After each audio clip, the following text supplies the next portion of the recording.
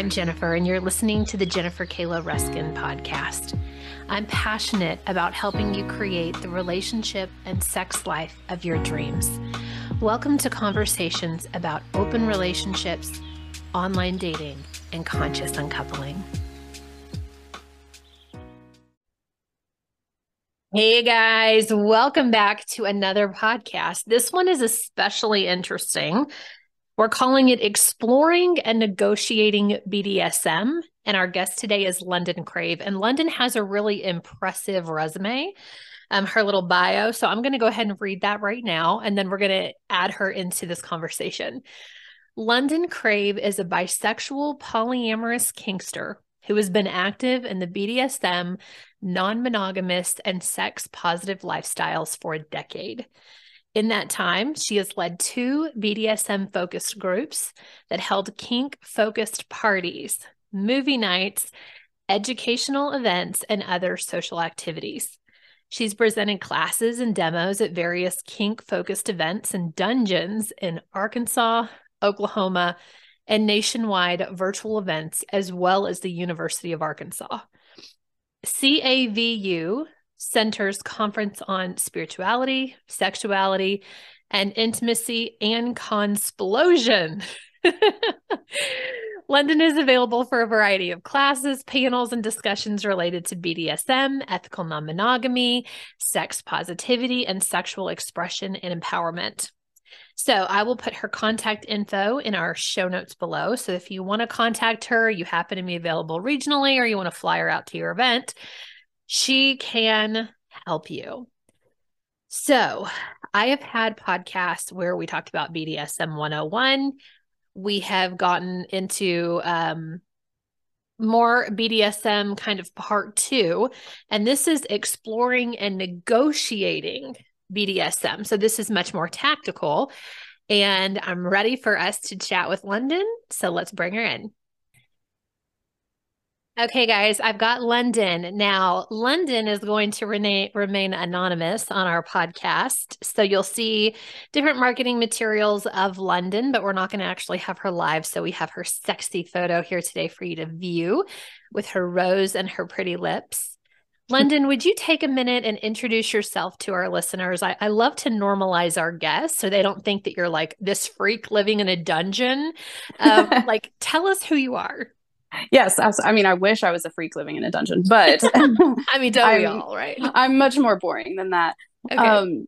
So I'm a cat mom. That's the biggest thing. So I apologize if at any point you hear my cat screaming in the background. I am married to my husband. We've been together for almost 9 years now. We've been married since 2019, and we've been on this journey together. I'm a big reader. Anyone who knows me knows that that's like my biggest pastime. I have a ridiculous amount of books. Every time I have anyone over, it's kind of shameful to show them how many books I have. And I'm kind of a homebody, which is weird for the activities that we get up to. We usually have to travel outside of our home for that, for parties and conventions and things like that. But when I'm not doing that, I love to just be at home because I have all the anxiety. So I like to snuggle my cats and I like to read my books. I'm also a big horror person. I love all spooky stuff. Everyone knows me as the spooky friend. So yeah, those are kind of the more dull, quote unquote, things about me. You're not dull at all. I think you're so cool. Thank you. Okay, so walk us into our topic today. I've done a BDSM 101 from a submissive's point of view. I did healing through kink. So that was an interesting episode where we talked about using kink and different modalities within it to kind of work through inner child wounding and healing and that sort of thing. What do you want to talk about today?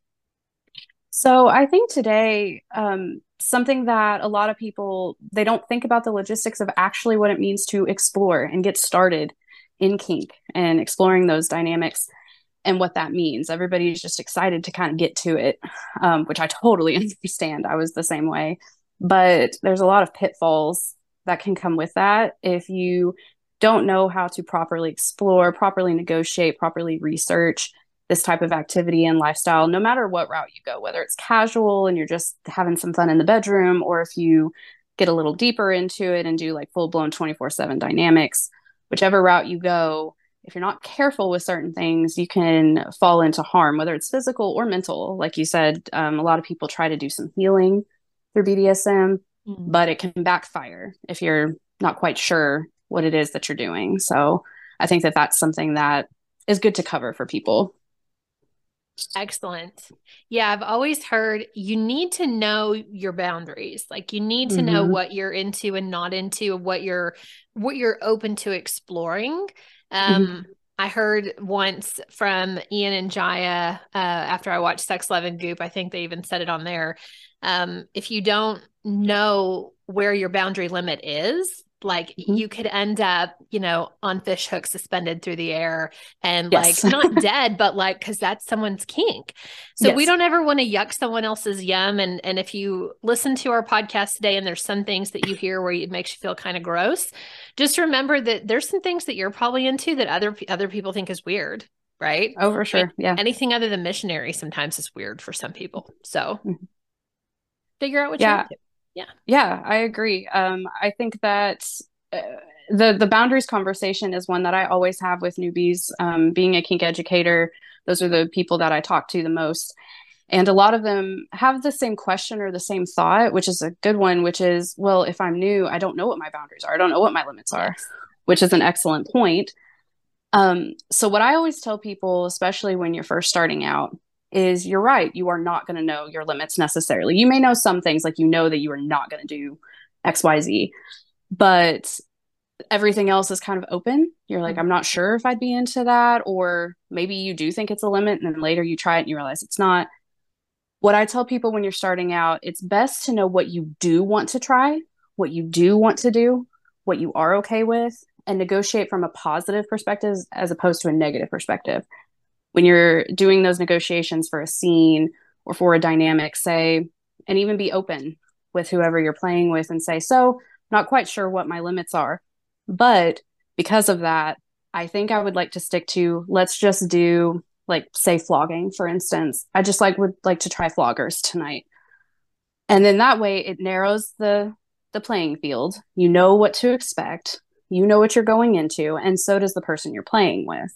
Mhm. That makes it a lot easier to kind of control that scene when you're brand new, Mhm. and say you like it, and next time, okay, so I know I'm into that, so I definitely want to do flogging, but let's maybe try something else that I haven't done yet, and you slowly start adding stuff that way. I think that that's one of the most effective ways to try stuff, in my opinion. I love that. And I've never thought about coming from the perspective of I know this is what I do want to try versus Mm-hmm. here's a list of 25 things that I do not want you to do to me, right? Yes. It Yes. really narrows the field. So let me ask you a question then, London. If I am in the middle of a scene and we're doing flogging and I really like it and I want Mm-hmm. more impact and I'm like, ooh, can we try something harder and heavier? Like, does that get to be negotiated during that scene? Do we have to stop and wait for something else and to come back together again? What's the best way to do that? So typically, I do not suggest negotiating mid-scene. Um, Now, this can be different depending on the type of connection or relationship you have with the person. If it's an established partner, you know that they can read you, you know that they can read your body language, and you're not necessarily in what many refer to as like a subspace or headspace yet. Then there's a little bit of leeway. That's not necessarily the most popular opinion, but depending on how that relationship is, you can maybe add something that's in the similar vein. But typically, what I like to do is if you're experiencing something during a scene and you realize you want more, something maybe a bit more harder or more extreme, or something in that same vein, but it is different than what you negotiated, just put it in the back of your mind. And a lot of people think, oh, well, that sucks because what if I really am enjoying the scene? I want it to go longer.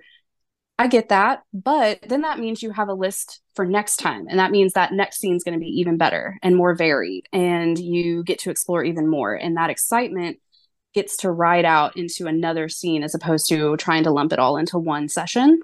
Okay. And as well, as many people have heard, you don't want to negotiate mid scene because you are getting a rush of endorphins. You're getting adrenaline and dopamine, and that's going to cloud your judgment. So there may be things that you do feel like you want in that moment, but later you're like, ah, crap, I wasn't prepared for that at all. I didn't want that. And it can have a very big negative impact.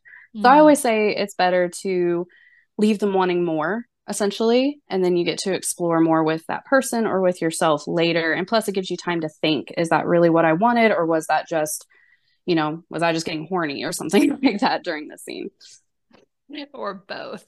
Exactly. Yeah. It could be both. And So then you two can things adjust come that. to mind for me when you're having this conversation. One is it sounds like you want to be in this space, a dom sub or BDSM space with someone that you trust and someone that's going to be there to be repeatable. So this isn't Mhm. like we met on Tinder and we decided that our first or second date was going to be like some intense BDSM scene, right? Yes, typically. You're I, like, not I, always. not always. Okay. There is something called pickup play, which is common in the kink world. Now, I will say most newbies, I don't necessarily suggest pickup play Okay. because you are still figuring yourself out. So you don't know how to vet either, which is something we can get into later. But you Yeah. don't know how to, screen the people that you're playing with properly. But as you kind of go further into your journey, there may be times where you click with someone, you're attracted to someone, or you know that they can do something you are interested in, and you want to experience that with them and say, hey, so we don't know each other, but here is my background. Here's what I'm wanting. Would you be interested in doing this with me? And you guys negotiate that scene on the spot, Mhm. whether it's at a dungeon or through online, an app, whatever. And you meet up just to do that scene. And that may be the only scene you guys ever do together. That does happen. And I've done that myself many, many times. But again, I feel Yeah, like that's what's your something that's, experience level got to be to do that? Like a 1 out of 5. I would say at least a three. Like just Okay. because, just because, again, you want to know how to vet your people properly.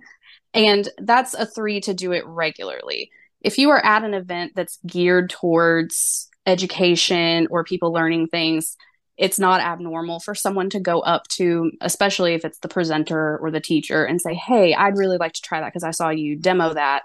Can you do that on me? But typically, those moments are also not full blown scenes. You're just trying something out. You're like, hey, can you hit me for a few minutes so I know what that feels like? Which is a completely different thing. Hey there. Did you know that I do online coaching? Yes, I do online coaching in the sex and relationship space. Some of the topics that are near and dear to my heart are open relationships. So that includes polyamory, swinging, or what we call the lifestyle.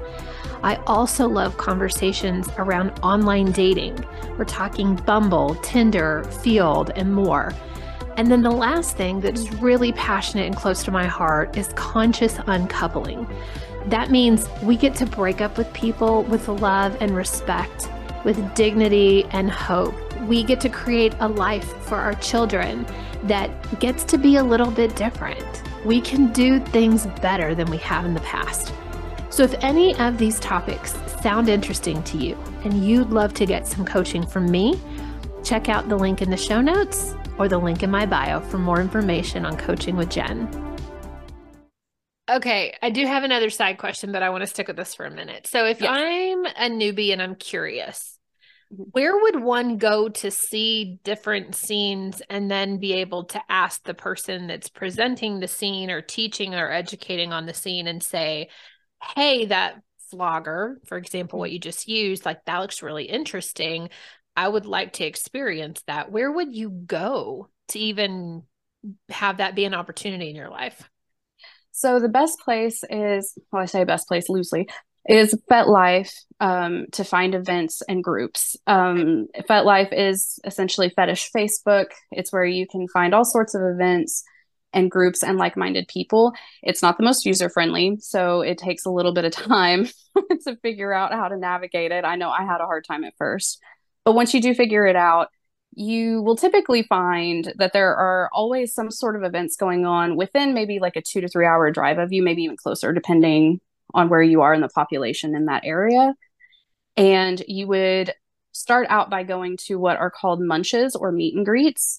Those are usually casual, vanilla social settings where these groups, dungeons, anything like that meet up And that's where vetting usually happens, which vetting is when the leaders of those groups almost kind of give you an interview. They check out like who you are, what are you wanting from this, why are you interested in joining, and kind of get a vibe for you, make sure that you're not going to be dangerous or a creep.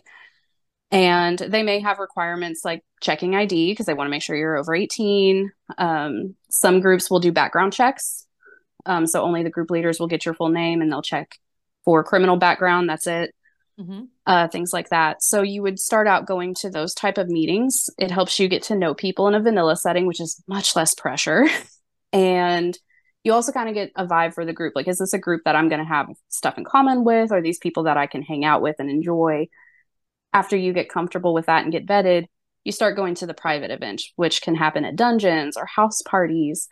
And those are where you'll see people doing scenes and classes and demos. And that's how you find that stuff.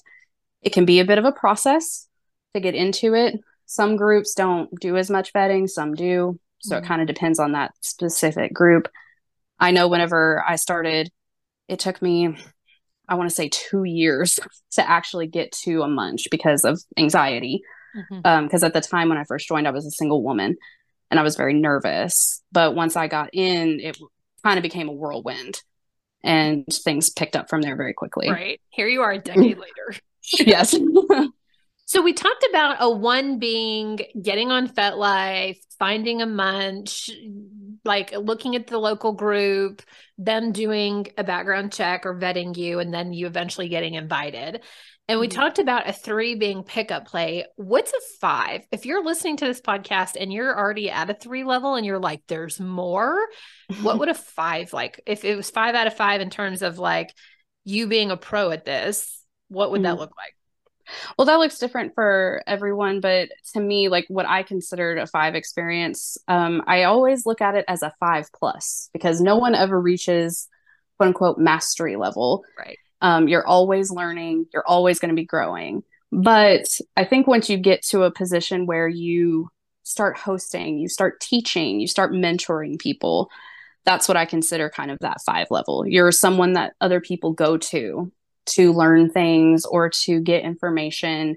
You're someone people feel safe with to host events or to, especially mentoring. I feel like mentors are definitely at that 5 level because someone looks at you and say, I want to be like you and I want you to teach me all that you know, you specifically, not just kink education in general, but you specifically have something that I desire. So that's what I would consider a 5 level, 5+ level. Thank you.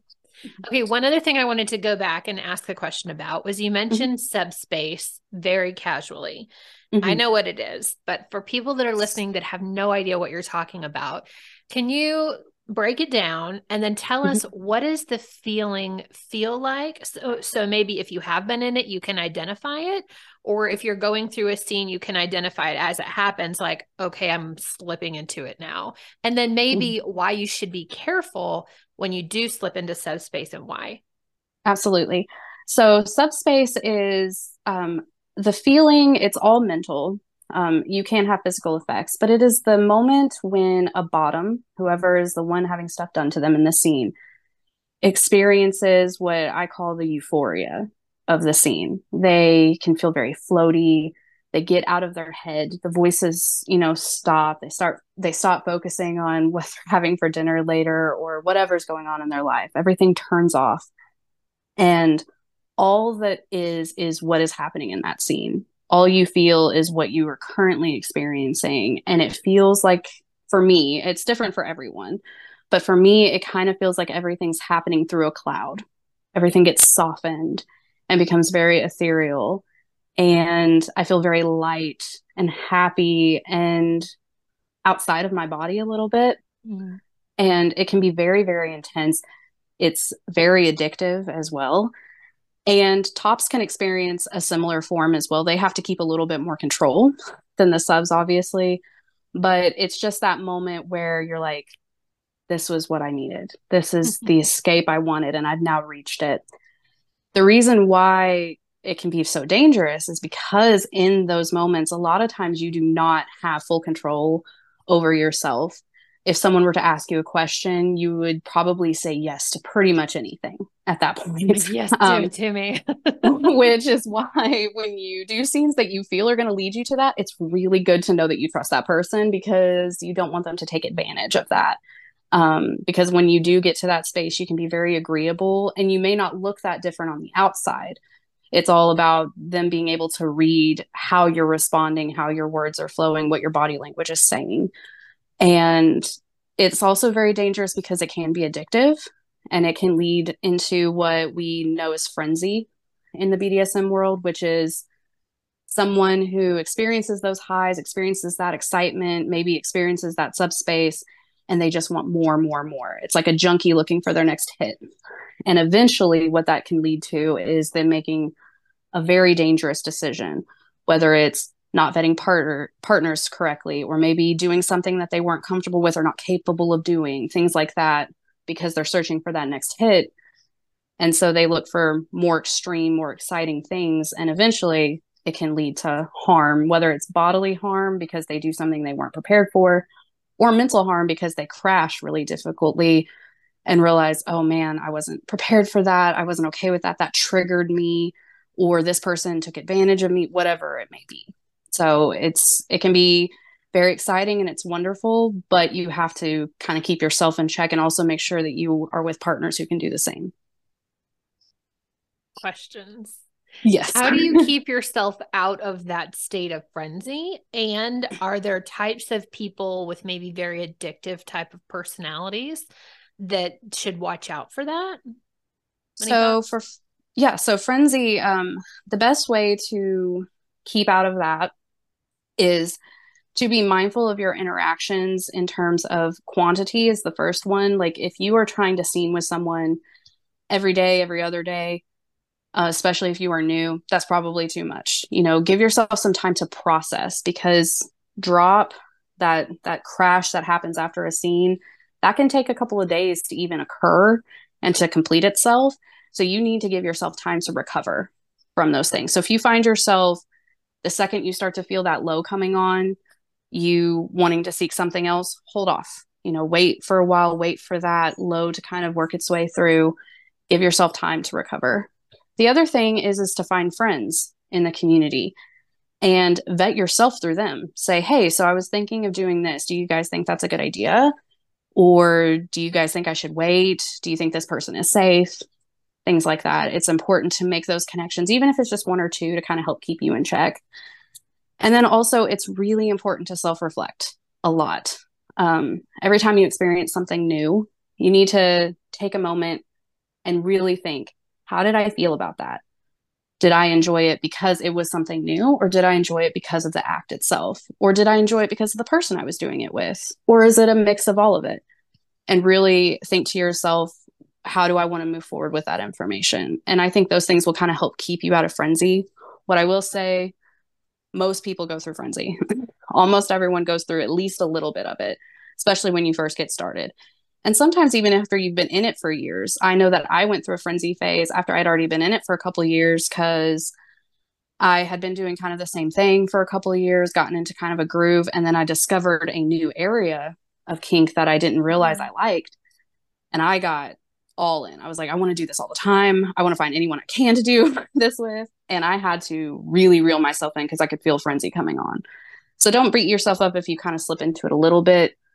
It happens to us all at some point or another, but just try to have that support system and also be self-aware enough to kind of pull yourself back. Okay, 2 more questions. Yes. 1, how is subspace different from dissociation? So for me, it can be the same thing for some people. Again, subspace is different for everybody. But for me, I'm still very aware of who I am. I know like what I want, what I need. I don't lose my identity in that. I don't lose who I am in those moments. What I lose is all of the stuff that's around me that may be piling onto my shoulders. And I just am me at that point. And especially for someone with anxiety, that's so freeing to not have all these other things on the outside. Or just overwhelm. Because I've heard Yes. people say it helps me focus on the reality before me. It helps me Yes. stay present in that moment and stay present with the person that I'm with. And it's Yes. not dissociation at all. It's the opposite, where it's like Yes. narrowing in. You hyper focus on yourself, your body, your mind, the surroundings in your immediate area, things Mm. like that. So it doesn't, to me, it's not dissociation. If anything, like you said, it's the opposite of that, where I get to focus on just that moment and just Mm. these people involved. So yeah, that's why, to me, it's way different. For some people it may not be that way. Some people may dissociate during it, and that's the appeal. But again, it's different for everyone. Gotcha. Okay. The other question that I had for you is about drop. So you mentioned it, and Mhm. that's the feeling that you feel after a big scene, maybe a few hours after or the next morning, and you wake up and you're like, oh, it's over. Like, Yes. and you're like feeling kind of low. What are some things that you can do to take care of yourself and really nurture yourself back to balance when you're feeling so low? And then maybe also explain the feelings of drop, maybe first, and then like Yeah. how you can help self-care yourself back. Yeah, absolutely. So, drop is actually something that can happen in any situation where you're getting a burst of happy, essentially. I've experienced drop with scenes. I've experienced drop after really great sex. I have experienced drop after big events. So, you can experience drop in many different scenarios. And essentially, what it is all those feel good brain chemicals that you get from those moments, they crash out, they bottom out, and your body and your mind feel those effects. You can feel drop very physically a lot of times. You can feel very fatigued. You can get headaches. You can feel very lethargic and kind of out of it. Mentally, it can trigger if you have any sort of like insecurity or anxiety or depression, anything like that, it can trigger those feelings. Drop is different for everyone, it looks different for everyone. I know some people get very low and they tend to hermit and they don't want to interact with anyone when they drop. There's other people who can get very irritable when they start to drop. They get kind of cranky. It just kind of depends on how your body reacts. So part of negotiating is you need to negotiate what is called aftercare, which is how are you going to take care of yourself and how can you take care of the people that you're involved with in the scene after the scene is over. And that means immediately after as well as in the coming days. Not every person you play with is going to provide you aftercare, but you need to discuss if they're going to provide aftercare. Um, the big thing for me, again, aftercare looks different for everyone, Mhm. but whenever I scene with someone, my request for aftercare is always check in with me about 24 hours later and just check on how I'm doing. Because I will not reach out. If those feelings start to creep in, if that insecurity starts to creep in, I'm not going to reach out to you and say, hey, I need reassurance or hey, I just need to talk. I'm not going to do that. So I let my people know, reach out to me in like a day and just check on how I'm doing. Um, and then maybe do that the following day as well, just to make sure I'm good. Some things you can do for your own self care. Chocolate is great because again, it gives you some of those brain chemicals back. Comfort foods are fantastic. Exercise is a really great way to deal with aftercare because it gets some of those feel good chemicals back as well. Getting out in the sunlight, making sure you're drinking plenty of water, doing whatever self pampering eases your mind, whether it's bubble baths or going on a walk, maybe spending time with loved ones. It's whatever is going to make you feel good and comfortable while the drop is happening. You want to write it out. Sometimes you cannot force it to end. You kind of just have to feel through it. But if you're prepared for it and you have that support system in place to help get you through it, it tends to not be so horrible. How long does drop typically last for people? That is very personal. So some people it lasts a couple hours. Some people it can last a couple of days. It also depends on the intensity of whatever led to it. I have had scenes where I'll have drop the next day and it'll last maybe the morning and then I'm over it. I've had other drops that lasted 2 to 3 days, depending on the intensity. So you just kind of have to prepare. If you know what you're going to be doing is very intense, prepare for maybe a day or two of it. Okay, awesome. the end of my questions. I think we spent the first half just with my Q&A. Feel free to teach us other things. That's totally fine. One of the other things that I really wanted to talk about when you're exploring BDSM, you have to learn how to negotiate, which is something that we teach a lot of newbies. And essentially all negotiating is communicating. It's communicating your needs. It's communicating what you want, don't want, what you expect, and what the other person wants and expects. I think sometimes a lot of the negotiation focuses on the submissive or the bottom of the scene. And sometimes the tops get left behind, which is unfortunate. And you have to learn the right questions to ask, the right information to have. And when you're a newbie, that can be really difficult. So one of the things that you need to do is create a checklist for yourself. I always suggest people writing out a negotiations checklist. What exactly is it that you are wanting from the scene? What are your limits or triggers? Is there medical information that your partner needs to know about you? Because medical issues can impact scenes, whether it's you're on medication, you're a diabetic, you have old injuries, whatever that may be. What are your expectations for the mood of the scene? Because scenes can have different tones. They're not all rough and sexy. Sometimes they can be very fun and playful, or sometimes they can be fear-inducing, or sometimes they can be purely focused on a sensual connection. So what is the vibe that we're going for with this scene? Also, you want to make sure that you know what your other partner's needs and wants are. Especially if you're the bottom, ask if your top has medical issues. If they're flogging you and all of a sudden they go into maybe like their blood sugar drops, you need to know how to deal with that. Make sure that you both are aware where first aid is. If there is medication, is it nearby? And what do I give you? Do you have someone to call in case there is an emergency? Or are you guys, if you guys live together, what is the plan if there is an emergency? Do we call 911? We're going to try to deal with it here, whatever the situation may be. If you are in a dungeon or a location that is not your own, that you're not familiar with, familiarize yourself with who the dungeon monitors are, what the protocols are for emergencies, where the first aid is located, things like that. All of those things need to happen in negotiation. And when you're new and you're not used to doing it, having those checklists can really help and make it a lot easier. So that was something that I really wanted to emphasize, because negotiation is kind of the foundation for all BDSM fun, whether it's casual or not. So which number, I kind of wrote these in order, and I was thinking maybe the expectations of the mood section would be where you would pre-negotiate, like, I am going to need a charcuterie board. Like, I need snacks. Yes. Or within the mood section, maybe like, okay, and this is where I'm going to need aftercare, and this is what it could look like. This is what I'd like it to look like. Call me in 24 hours. Yes. The expectations are, it's anything that you expect before, during, and after the scene. Okay. So yeah, aftercare would definitely be covered in that. And always, always, always cover aftercare. I am not someone that needs aftercare from pickup play partners. If I do that with someone, I usually will get my aftercare from my husband or another partner. But I always discuss it in case my other person needs aftercare. So even if you don't plan on providing it or needing it, still bring it up and see what those expectations are. Because if the other person is expecting to cuddle you afterwards and you're like, no, I'm good, don't touch me, that is going to be a big drop right there off the bat. Totally.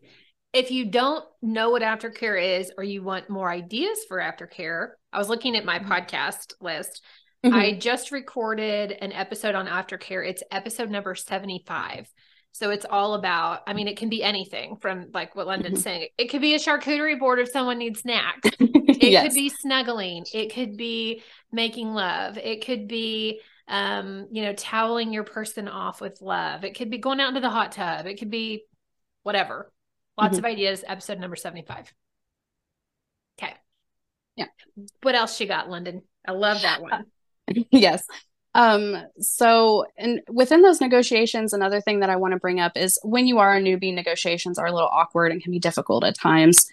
But especially as you get more comfortable, I love to view negotiations as a seduction. It is, you are trying to seduce yourself and this other person in preparation for this scene. Even if you don't have a sexual or romantic interest in the person you are scening with, you are trying to create a mood.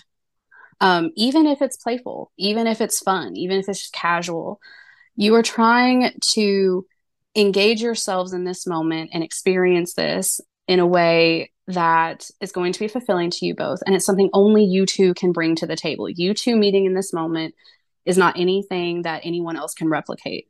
So treat it like a seduction. Like, the negotiations do not have to be businesslike. They do not have to be very thorough in terms of, okay, let's go through this checklist one item at a time in very serious mode.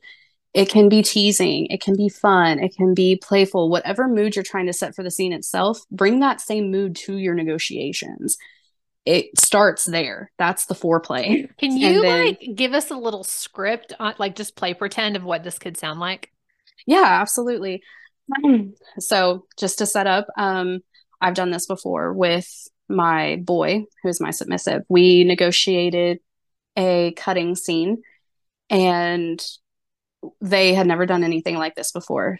And it was going to be very intense. It was going to be for our anniversary. So when I was asking them about limits expectations, I would text them and say, so when I cut you and I'm going to be slicing into you, tasting your blood, are you okay if I also tease you this way? Would you like it if I did this? Are you going to be okay if after I taste your blood, I also kiss you? And it's very sexual and teasing and sensual. But what I'm essentially asking is, how okay are you with fluids and switching them back and forth? Are you okay with me doing other things while I'm cutting you? But it doesn't sound that way when I'm giving it to them. I'm teasing them and I'm getting that information out of them, but I'm building them up, and I got them very excited for it. And I still got the information I needed. So I knew what had to be done, but I also set the mood, and I got myself and them very, very excited in the process. Yeah, that's pretty hot. And I Mm-hmm. don't even want to be cut. And I'm like, yeah, you can lick it off me. Exactly. Yes. And make out It with doesn't. me. It'll be Yes, great. it doesn't have to be super serious, as long as you're still getting the same information, and safety and boundaries and all of those things are still covered, and everyone knows what is expected. It can be so much fun. I have also done negotiations that have lasted maybe a week or so leading up to the scene, Ooh. where the I'll be the bottom and the sadist will text me things, and they'll just send me a picture of like an implement they're about to use on me, and they'll say, are you getting excited? And what they're doing is they're testing that I'm okay with that implement, but at the same time, they're getting me into that headspace way ahead of time. Right. Because you Or could be like, hell no, you're not using that on me. I'm like, actually, I'm so not okay with that. But, or I'll be like, I cannot wait for you to hit me with that. And then the day of, they will kind of send me like a task list, which is something that's been a fun way to negotiate. Is they will send me something that says, okay, I want you to do this. I want you to write out this for me, like your limits or whatever it is that they're wanting.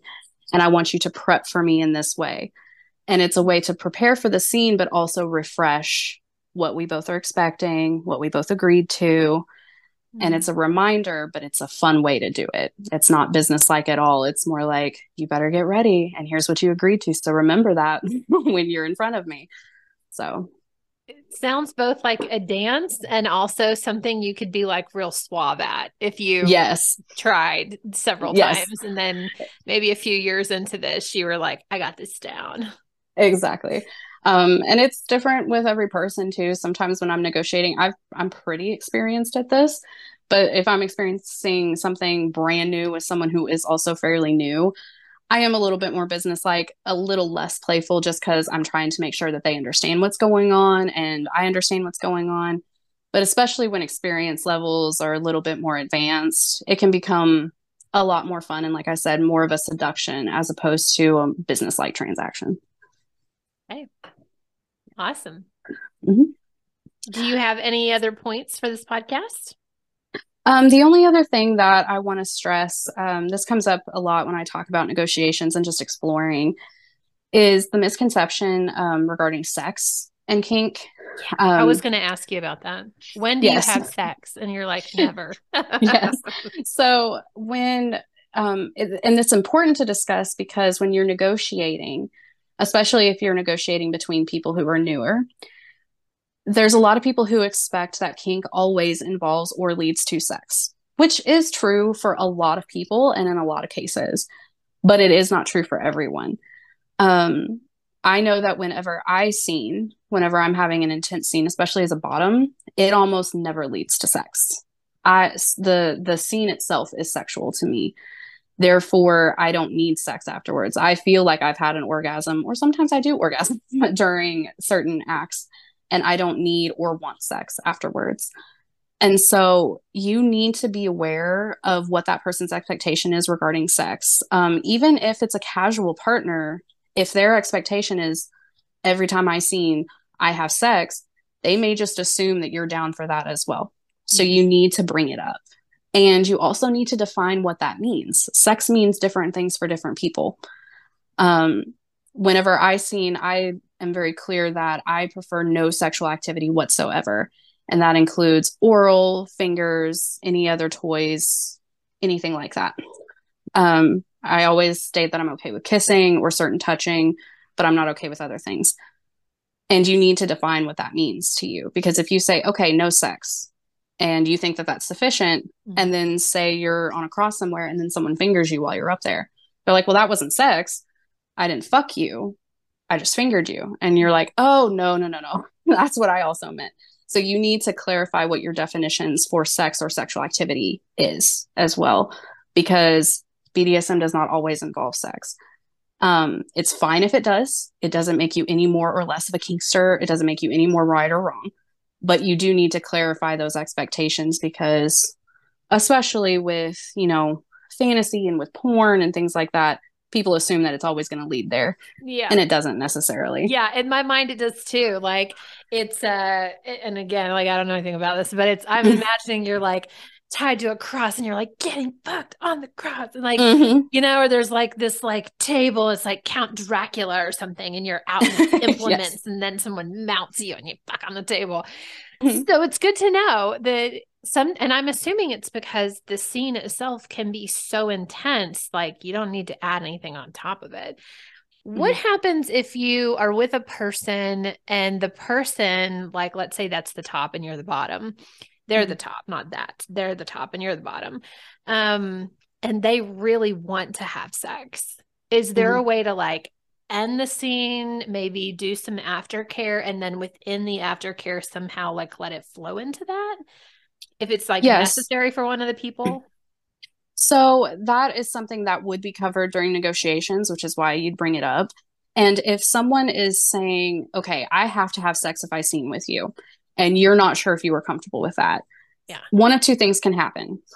One, you could maybe negotiate sex at a different time, like you said, maybe after the scene is over, or maybe you guys negotiate sexual activity. If it's something you're comfortable with, do not be pressured or coerced into it. But if it is something you're comfortable with, find some sort of, I can't think of a better word, but a compromise in a way of just how you want to address that need. But the second, and what I would consider what I would do, is I would not scene with that person. If your needs are not compatible and they want something that you are not comfortable giving them, regardless of whatever compromise they put at you, you just don't scene with that person. It can suck and it can be very disappointing, but it's much better to do that rather than compromise yourself and say, oh, well, I mean, I guess it's not that big of a deal and I can do that for them since they're doing this for me. Do not do that.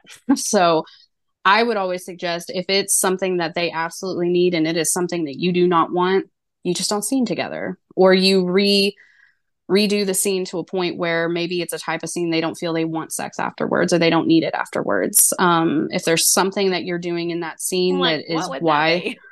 like if they say you're planning a scene where there's going to be impact and say some primal play where they're going to get rough and bitey and scratchy with you, and they say, well, when I get primal I have to get sexual. Renegotiate and say, okay, well, what if we didn't do primal? Would you still be okay doing just impact and we just don't do primal? Would you still need sex if we did that? Are you okay just doing that? Am I okay just doing that? So you can always renegotiate depending on that. But if it gets to a point where, again, like I said, if it's just something that they have to have and you're just not comfortable with it, you just don't scene with that person. So it can May I suck. ask one more question? Absolutely. So help me understand why a person would want a BDSM scene, but they're not to be sex involved. Maybe the psychological part of that. No problem. So, like I said, with me, it's not like this when I top. I tend to get fairly sexual when I top, at least with my boy. But when I bottom, I almost never want sex. And for me specifically, it is because I'm having such a huge endorphin rush and a big adrenaline rush that sex for me can sometimes bring that down because I'm experiencing a different type of high. If I'm getting that high from pain and I go into sex, all of a sudden that has shifted. It has become something new, which means which means those chemicals may drop off or may change or shift, and the mood will then change. It's not like that for everyone. Everyone has their own reasons. Some people have trauma surrounding sex, and that's why they don't want to. They see, the kink as cathartic, not as sexual, things like that. But for me specifically, it's the satisfaction that I'm getting from a scene can be hindered by sex because the mood and the tone and the outcome has now changed. No longer the goal is pain. The goal has become orgasm or pleasure. Right. And those are different. You're I'm very confused. Yes. I was focused on getting beat and kicked, and now I'm moving into I've got to get you and me off. And that's just my brain just short circuits at that point. It's not always like that.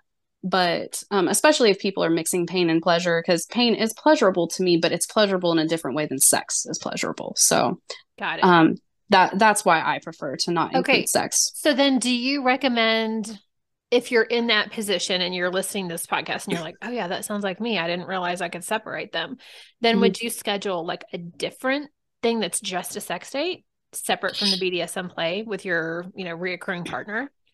I have done that. I typically, again, it's usually when I bottom. So like whenever I would play with my husband, because he's always my top, we would scene at parties and we would scene at dungeons and things like that. And that's where I was getting my rocks off essentially and having my good time. And there was kind of this understanding that by the time we would leave the dungeon, get back to either our hotel room or our house, if he was interested in sex, at that point, I've already experienced kind of my flow back into quote unquote normalcy from our scene. And I'm open to sex at that point because enough time has passed and I'm good with it.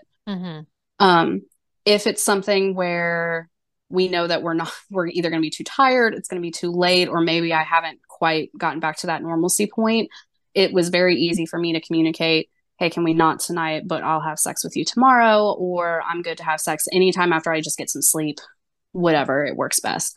So that's part of, again, the negotiation process is just that expectation. If it's someone that you plan on, being sexual with at some point, or if it's a long-term partner, just kind of let them know what your expectations are. If you need, hey, I'm good with sex, but I need like maybe an hour after we scene to come down and to get into a different headspace. And it's going to take time to figure that out. So you may start out scening with someone and then you have sex and you realize, man, that felt different, or maybe it ruined it for me. So it's a lot of trial and error. But that's what I would recommend is in the negotiation process, if it's someone that you're not going to have sex during the scene, but let them know when are you open for sex later, because it may not be till after you're done dropping. And they need to know that. So good. So much good information. Thank you for getting really tactical. We've done podcasts that are like way up here, and this is like actual tactical blocking and like creating checklists and the doing of the things. So I appreciate that. Is there anything else that you want to leave the listeners with? The biggest thing is just when you're exploring this, have fun with it. Be safe, obviously, do your research, make contacts in the community so you have a safety net, things like that. But it is about having fun and kind of opening yourself up to experiences that either you didn't think you'd ever be open to or society tells you shouldn't be open to, and just kind of let those expectations go a little bit.